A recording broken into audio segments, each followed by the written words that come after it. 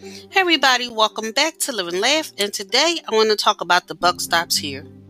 Today, see if you can go without blaming a single person or a single thing. Someone messes up your instructions. It's on you for expecting anything different. Someone says something rude. It's your sensitivity that interpreted their remark this way. Your stock portfolio takes a big loss. What did you expect making such a big bet? Why are you checking the market day to day anyway? Whatever it is, however bad it may be, see whether you can make it a whole day, laying it all on your reason choice. If you can't make it for a day, see if you can make it for an hour. If you can't make it for an hour, then for 10 minutes. Start where you need to. Even 1 minute without playing the blame game is progress in the art of living.